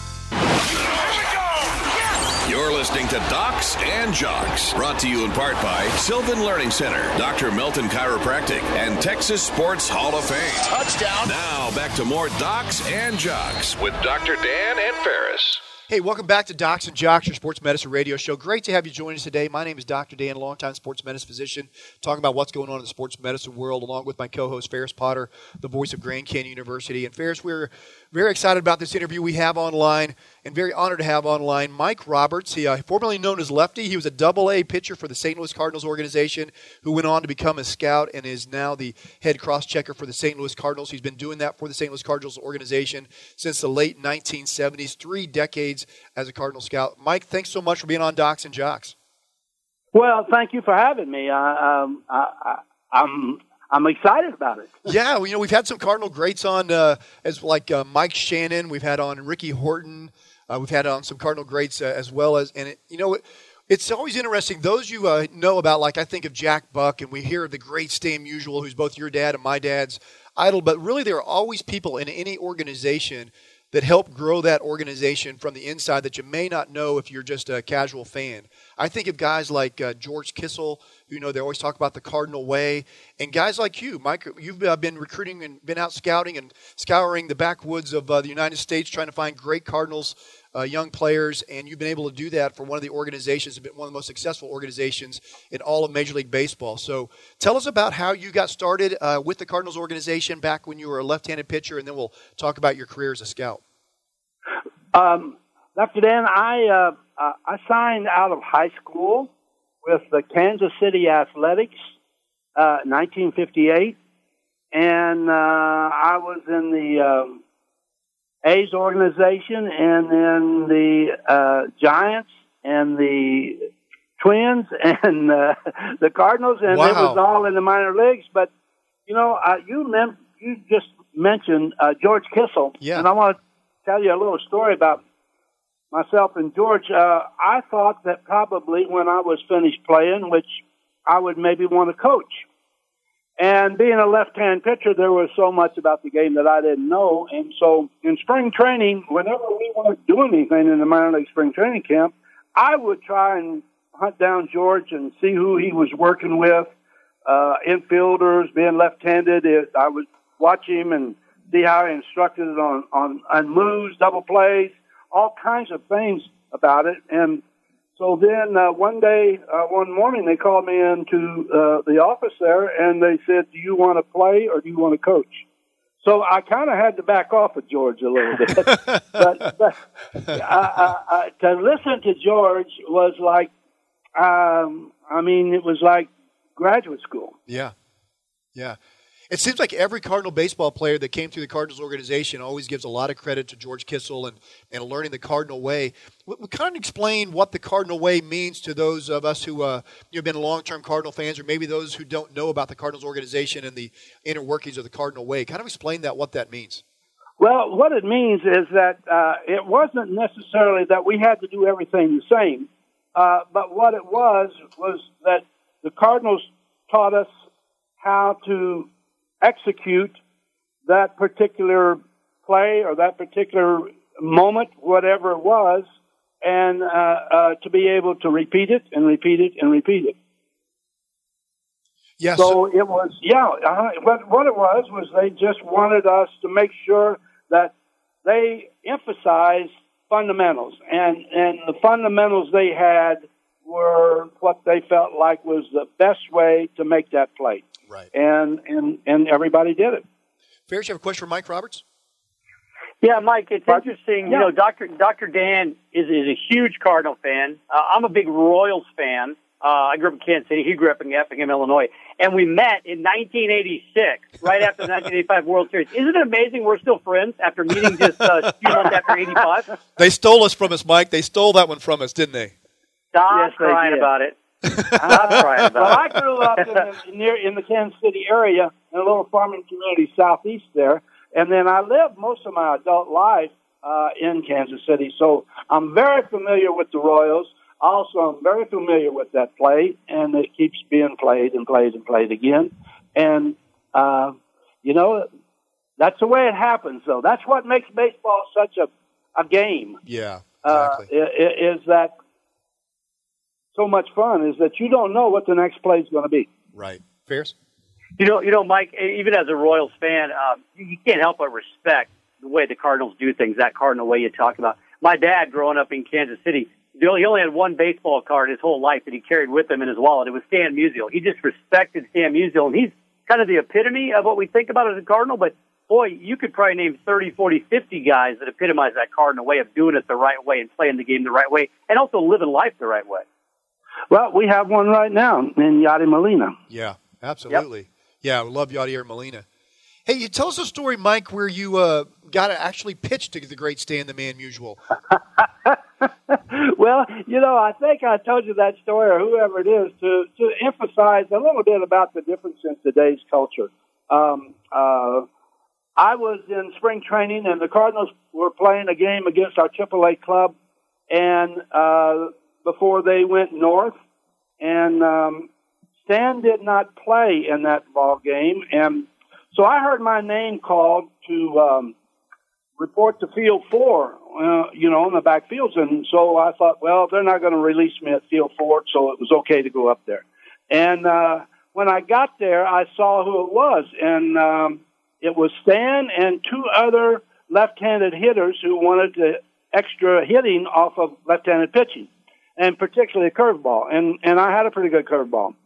But when I saw who it was, I thought, oh my gosh, Stan Musial was like, when I was growing up, was like God. And I thought, what if I hit God? And I was capable. So I bounced the first two balls to him. And, maybe unlike today's player who wouldn't have had time for that and would have maybe said, hey, get this guy out of here. You know, Stan said, we're okay, Lefty. And he didn't say you're okay. He said, we're okay. And he said, we're okay, Lefty. And as soon as he did that, then everything was good. Oh, that's awesome. What a great story. I love that, man. We're okay. I'll have to remember that, man. I wanted to tell that. My dad's favorite player was Stan the Man Musial, so that'll be one that we'll definitely keep. Speaking of another great Cardinal that we just lost, tell us what the organization lost when they lost the great Red Schoendienst, who just passed away a week or so ago. Well, there was another icon of the organization, and I have to tell you that Red was one of the finest gentlemen I ever met. I mean, he had time for any of us, and he was interested in what we did. You know, he was interested in the scouting side of it and how we were doing it and who we were interested in and how we were going to get maybe some of the needs that we had. But he was such a gentleman, and he was such a good storyteller too. I mean, I could sit and listen to Red tell stories forever. You know, he just had a way of engaging you. You know, I've heard the great Whitey Herzog tell some stories and spin some yarns in the past. Who was a better storyteller, Whitey Herzog or Red Schoendienst? Well, I've known Whitey since I was probably 7, 8 years old. Wow.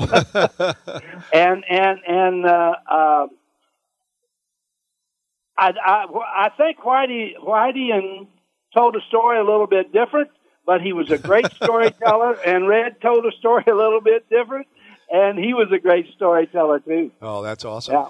And, you know, your list of those you've scouted being the head cross-checker for the St. Louis Cardinals, you got names, you know, the names to list, I'll leave a lot of them out, but great ones like Tom Pagnazio, a Gold Glove catcher.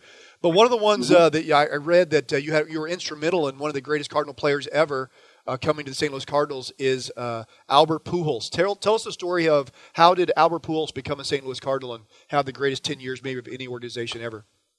Well, you know, Albert was, if you're familiar with Kansas City, maybe you're familiar with Maplewood Junior College. You bet. And Albert came over here when he was a junior in high school, and he went to Fort Osage High School. And he finished his high school year and didn't really have a place to play. They were going to give him one more year of eligibility in high school, and he didn't want that. He wanted to get out where he was going to be eligible. But he was not drafted out of high school. So he went to Maplewood, and my brother-in-law was the area scout there. And so Albert kind of fooled him. He just really didn't know what to do with him. And so I went with him to see Albert, and then I went back to see him again. And Albert was playing shortstop. We were pretty sure that was not going to be his position. I thought maybe left field or third base. But Albert always hit. And he got through the first few rounds, and I kept telling him, what about Pujols? You know, and we got to a place where they said we need a third baseman, middle infielder at one of our lower A clubs. And I got up out of my seat and almost got up on the table, and I said, well, there he is right there, Albert. And they said, well, can we sign him? And I said, not if we don't draft him. And so we did. We drafted him in the 13th round, and we signed him, and the rest is history. And when I saw him in the instructional league that same year after his first year in baseball, I mean, I was not looking at the same player. Wow. Yeah, his advancement came so quick, and his ability to hit, I don't know why everybody didn't recognize it before, but we didn't recognize it like Albert is today, and like Albert's career is going to be.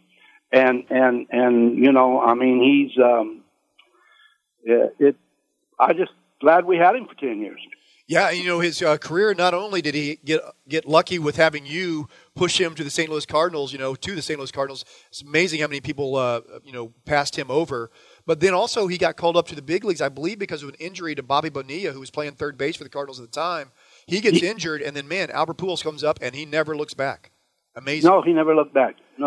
He's never looked back, and and that's exactly how he got there, was an injury. And he had done well in spring training, and then the injury was there. It happened, and so he broke camp with him, and never has never looked back. 600 home runs later, never looked back. So I love it. I love an axiom you put in there. I was reading one of your bios, and it talked about, your quote was, "If there is a hitter, you better get him." And that's is that kind of how when you look at players, are you looking for specific metrics? Are you looking at their hustle? Are you looking at, man, if this guy can hit, we'll figure out how to get him on the field? What is it? Is it the overall gestalt, or what do you look for as a scout when you're looking at a player? Well, all of it. Yeah. We look at strength, we look at size, we look at speed, and size is not necessarily a barometer. I'm talking about size. I'm talking about more strength than anything else. I think the one common denominator in baseball in all players is strength. And so we look at speed, we look at their ability to move, we look at how they move, we look at their ability to stand in at the plate. Do they show any fear? Is it, do they have good hands? Do they have a strike zone that they recognize? It's, I guess it's everything all encompassed in, just, I think maybe sometimes that it's the eye that tells you first before it's anything else. Right. Yeah. Fair. So a question from Mike Roberts, head Cardinal scout. Yeah, Mike, I mean, there's so much data out there now, especially with college players. You can look at numbers, things like that. Do you let that inform your decisions? I mean, where does that play into the whole, hey, I want to see the kid with my own eyes? Well, that's my part. And then the other part is mixed in with it. And pretty much that's the final evaluation of the player now. Some people had a hard time accepting it, and some people, I think that we've always, if a hitter hits, why shouldn't he continue to hit? And that's kind of the way I've looked at it, that hitters hit. If a guy has command of his fastball, he might have a little trouble with it once in a while, but he should be able to command it. So I think the eye tells you, and the numbers back it up. Yeah. Well, we're talking to Mike Roberts, head scout for the St. Louis Cardinals, head cross-checker for the St. Louis Cardinals. And, Mike, you're a colon cancer survivor, and I want to say congratulations on that. There was a story where your wife talked about you receiving chemotherapy and then the next day out on the road scouting again. I guess the Cardinal way has been given you, too, because, man, you're one of those guys who doesn't want to quit. Well, I think that helped me really get through all of that. I was a colon rectal survivor, cancer, and I had a big surgery and went through chemo, went through radiation, and I had good doctors and a lot of support from the Cardinals, and they just said, go get healthy, and do whatever it is. And I think being able to work during that part of that time absolutely helped me, handle all of it. I did really good with both radiation and chemo, and I think it was because I still was busy. Well, we're so glad that you're a St. Louis Cardinals cross-checker and scout, man. I'm so glad that you did well from your colorectal surgery. Hey, where do you keep those 1982 and 2011 World Series rings? Do you keep them on your fingers, or where do you keep them at? No, you know what? I've got a whole bunch of replicas. I don't know if you guys had a chance to see some of the replicas. But no, I have them stored. That's awesome. So glad that you got those rings, and hopefully you get several more before it's all said and done. Mike Roberts, thanks for being on Docs and Jocks. I keep saying I've got some more fingers. Yes, you do. Yes, you do. We do. We'd love to see them all filled up. Us St. Louis Cardinals fans would. Hey, thanks for being on the show. We'll have to have you on again real soon when the Cardinals win their next World Series. Thank you, Mike. Okay, thank you, guys. Hey, we'll be right back with more Docs and Jocks after the short commercial break.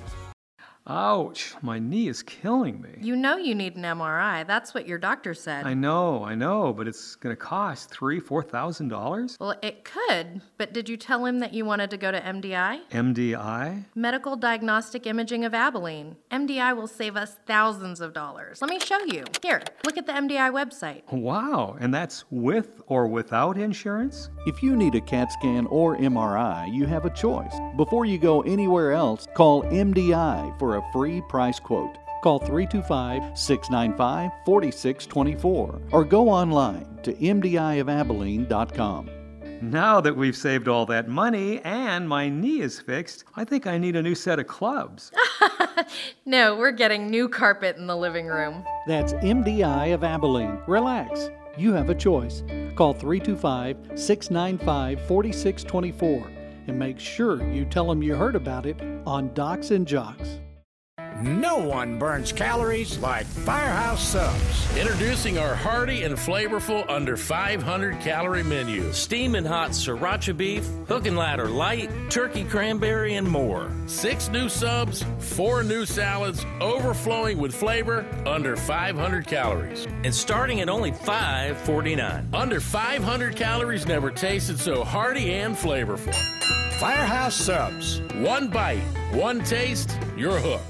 When it comes to electric prices, do what the Cowboys do and trust ProStar Energy Services to perform for your business. Every company uses electricity. That part's simple, but getting a good deal on electricity isn't. That's why the Cowboys rely on ProStar's team to secure the lowest electricity price available. Let us draft a strategy to help your business beat the competition with bottom-line savings on your electric bill and custom solutions that keep your team focused on moving the ball. To score big for your business, call ProStar today at 817-892-4250. You're listening to Docs and Jocks, brought to you in part by Sylvan Learning Center, Dr. Melton Chiropractic, and Texas Sports Hall of Fame. Touchdown. Now back to more Docs and Jocks with Dr. Dan and Ferris. Hey, welcome back to Docs and Jocks, your sports medicine radio show. My name is Dr. Dan, longtime sports medicine physician with Texas Sport and Spine. Hey, if you ever want to come see me here in Abilene, Texas, where our show is broadcast out of, you can come see me at Texas Sport and Spine. Dr. Dan Munton, man, great to have you be part of our show. Not only part of our listening ship, but also love to see you as a patient if you need my services. We also come out of the Forge Abilene training facility. If you want to try to find out if it might be the place for you to start getting back into shape and exercising and get a core strengthening program going on, you can do it multiple different ways. We have personal trainers. We have strength and conditioning coaches. We have adult boot camps. We have strength class. We have every age group, age 7 to 70. It's a personal coach at every visit in a small group setting of your peers. Go to theforgeabilene.com. We'd love to have you part of our facility that way as well. I'm joined each week by my co-host, Ferris Potter, the longtime sports broadcaster for Grand Canyon University. Ferris, tell us a little what's going on out in Phoenix right now. You got anything going on in the as college has been let out? Have you heard any new gossip about what's going on at the sports programs at Grand Canyon? Well, basketball dropped their schedule, which is a pretty nice schedule, playing at the University of Texas in December. Wow, so that'll be a awesome. fun trip. Yeah, man. Playing some nice teams. And then, of course, baseball, the big news, we got 4 guys drafted. I believe they all 4 signed.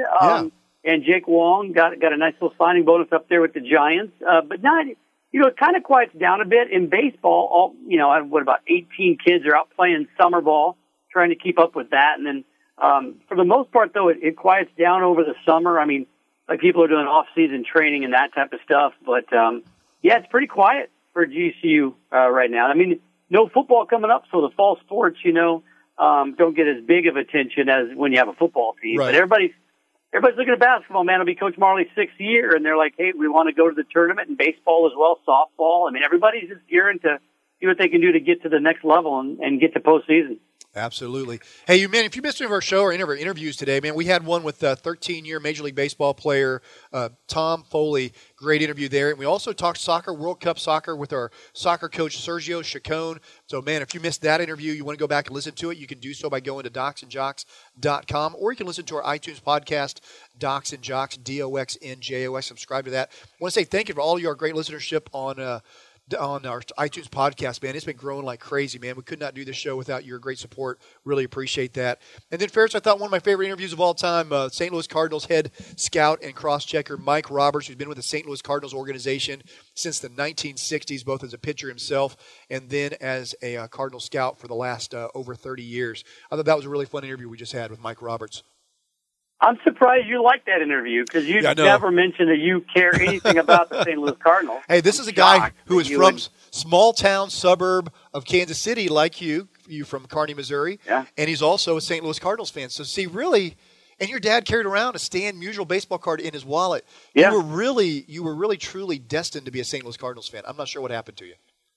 Well, I mean, it was just the Cards back then because the Kansas City Athletics came in. I can't remember when, and then they left, and the Royals came in as an expansion team after the Athletics moved to Oakland. So, my dad grew up and Mike grew up. There wasn't really anything to root for. You had to look somewhere like there wasn't a pro team in Effingham, Illinois, right? So you'd have to pick the Cards or the Cubs probably because that's all you could get on the radio. Yeah. And I know if you're young, you're like going, why didn't you just get it on YouTube or why didn't you go on Facebook? Well, we didn't have the internet, so it was just the radio, the transistor, and they didn't show but a game of the week. You didn't have baseball 7 days a week. I love the story. So you kind of became a fan of that team. Tell them about your fifth grade project where you taught your class how to read a box score. I love that story.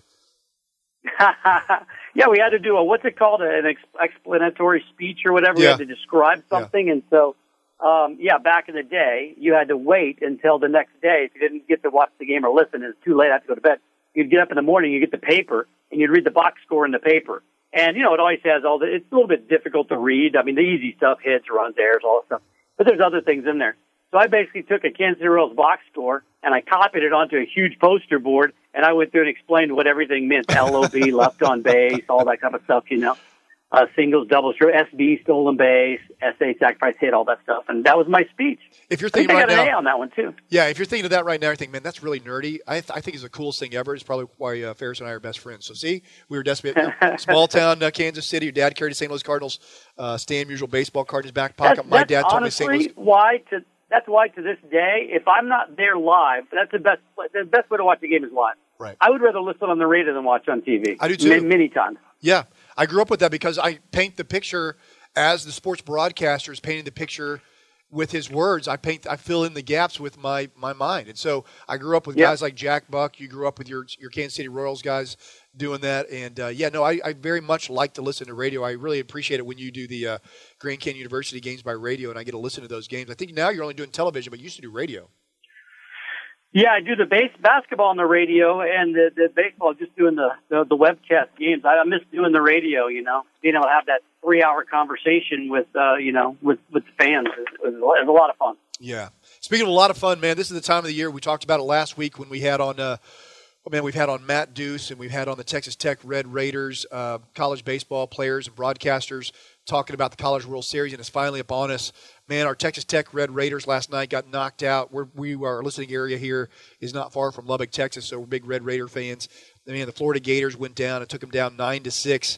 The Red Raiders just ran out of enough firepower to beat a 9-6 game. And so now the Florida Gators, who are last year's champions, they advanced to the semifinals to play another powerhouse baseball team, the Arkansas Razorbacks. And then the other side of the bracket, you've got Mississippi State, who looks really, really good, taking on a very good Oregon State team. Honestly, I don't see really any difference in these four teams. They're all loaded pitching staff. I think the Florida Gators have their top two pitchers were two of the top two picks by the Kansas City Royals this year. You've got guys all over. Every one of these teams have been drafted. These are programs that have been good for a long, long time. I think they've all won championships at some point in time. So, man, who are you, Florida Gators, Arkansas, who are you picking, and why are you giving them the edge? I don't know a lot about those two teams. From what I've seen here, I would think Arkansas just because it's so hard to beat a team twice back to back, and Florida's going to have to win. Play 3 games in a row, or no, it's Oregon, Mississippi State going to have to play that those games in a row and win 2 in a row, and I would just think that Florida's going to have a tough field because they played yesterday, they played today, and then they got to play tomorrow. We're talking about Thursday, Friday, Saturday. So I would say probably Arkansas makes it through. I picked Oregon State from the get-go. I just think they're loaded. I think they're the best team. They had a little hiccup in the first game, but since then, their final 2 innings of the last 2 games, they've scored like a combination of 20 runs in the last 2 innings, I think, of the last 2 games. But Mississippi State, they almost seem to be like a team of destiny. Their head coach, who was a great coach, he recruited well. Everybody's high on this guy. He's one of the great young coaches. Got in a little trouble with some issues with some students. And it was enough that they just let him go 3 games in. Yeah. They bring in a guy who's not going to become the head coach, an older guy, and now they're down to their final out in the regional, and the guy hits the walk-off. Yeah. I mean, they almost feel like a team of destiny, man. They do. almost do. Hey, I like the Oregon State catcher. He's a switch-hitting catcher, but the cool part about him, his name is Adley Rushman. He is also Oregon State's place kicker on their football team. How about that, being a stud catcher who's going to be highly, highly sought after in the draft here in a couple of years? I think he's a sophomore. But man, to be playing football and baseball at the same time at a big school like Oregon State, pretty cool. I think he just gave up football, but man, that's a talented kid. You could probably do both as a place kicker, right? Yeah. You're not really that fearful of an injury, probably, and you don't. The place kickers they stand around a lot during practice. They don't do a lot of that stuff, but there's some amazing talent on these 4 teams. I mean, I guess I'm rooting for Oregon State specifically because I'm tired of everybody talking about how great the SEC is. So I was rooting for Tech because of our good boy. I'm rooting for Brandon Hawk, but also because I really don't want an SEC team to win. I'm tired of it. Yeah, and they seem like every year they're loaded up for sure. No doubt about it. Hey, speaking of, we just finished the Major League Baseball draft. The NBA draft just had their draft last night. And it was somewhat predictable, but the part that I found tiresome after a while, I started watching it, and then I realized that every pick, the commentators were talking about what that pick would mean with regards to ramifications of whether or not LeBron James would go to that team.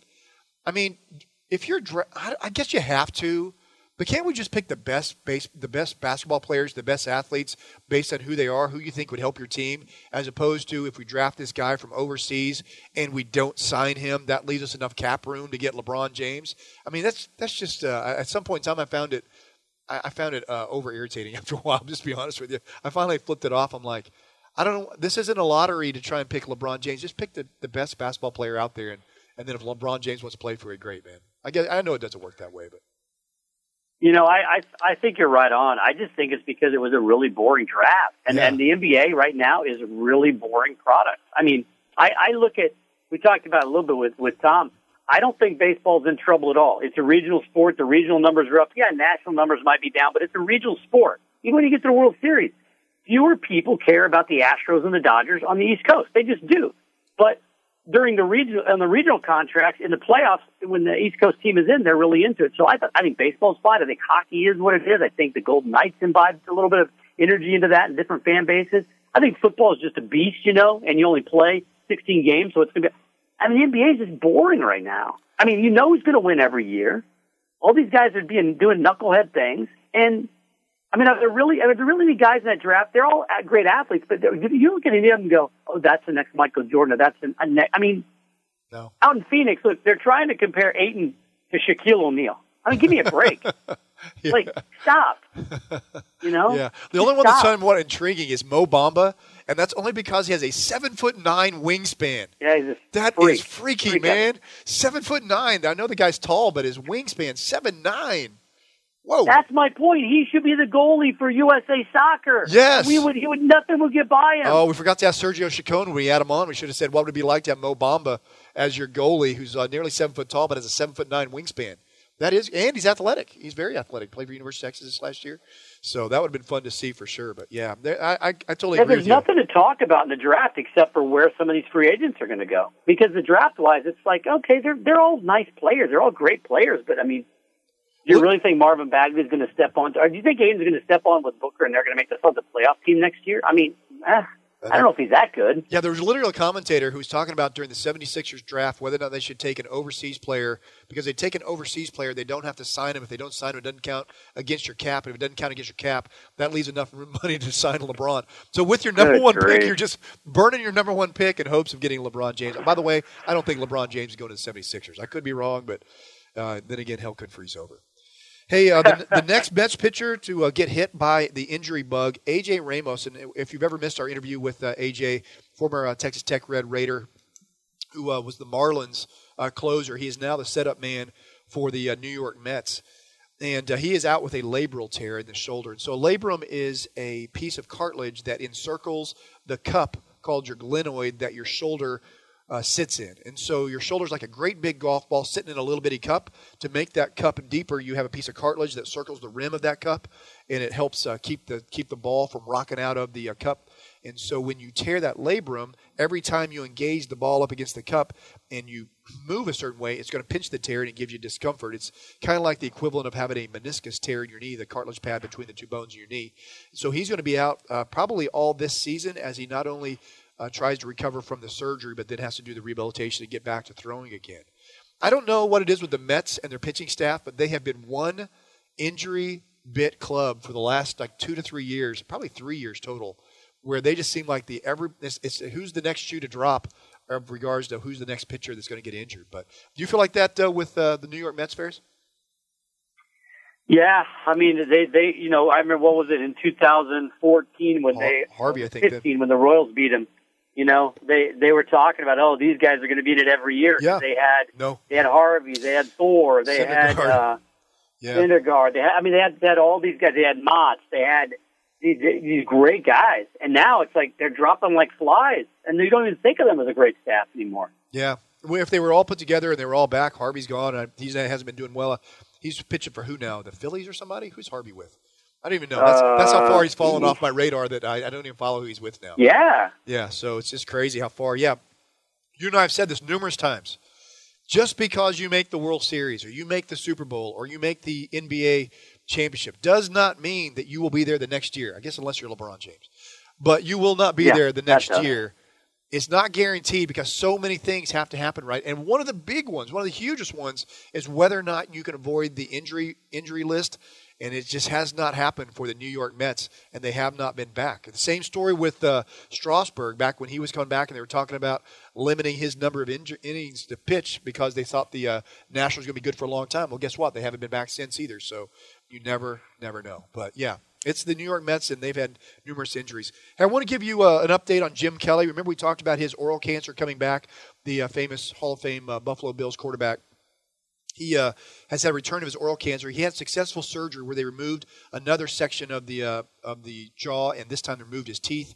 He got teeth implants, and he sent out a tweet saying he was doing well after surgery, successful surgery. So we wish all the best for the Kelly family and Jim Kelly's longevity. Hey, I want to say thank you to all our great listeners on Docs and Jocks. Man, we could not do our show here without you. Man, we enjoy always having you as our guest. And remember, you can follow us not only by listening to us each week here on Docs and Jocks, but you can follow us on docsandjocks.com, also Docs and Jocks, DOXNJOX, Instagram, Twitter, Facebook. We're there on all of them, man. We'd love to be having part of our show that way as well.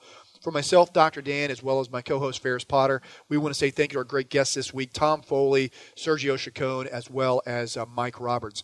Hey, remember, the best exercise is the one that you will do. Find out where you want to exercise. If the Forge Abilene is a place for you, we'd love to have you part of that. Go to theforgeabilene.com. From all of us here on Docs and Jocks, your sports medicine radio show, we'll see you next week. So long. Ouch, my knee is killing me. You know you need an MRI. That's what your doctor said. I know, but it's going to cost $3,000-$4,000? Well, it could, but did you tell him that you wanted to go to MDI? MDI? Medical Diagnostic Imaging of Abilene. MDI will save us thousands of dollars. Let me show you. Here, look at the MDI website. Wow, and that's with or without insurance? If you need a CAT scan or MRI, you have a choice. Before you go anywhere else, call MDI for a free price quote. Call 325-695-4624 or go online to mdiofAbilene.com. Now that we've saved all that money and my knee is fixed, I think I need a new set of clubs.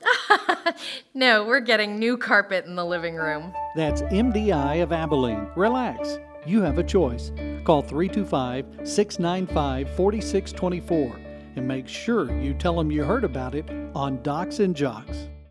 No one burns calories like Firehouse Subs. Introducing our hearty and flavorful under 500 calorie menu. Steaming hot sriracha beef, hook and ladder light, turkey cranberry, and more. 6 new subs, 4 new salads, overflowing with flavor, under 500 calories. And starting at only $5.49. Under 500 calories never tasted so hearty and flavorful. Firehouse Subs. One bite, one taste, you're hooked.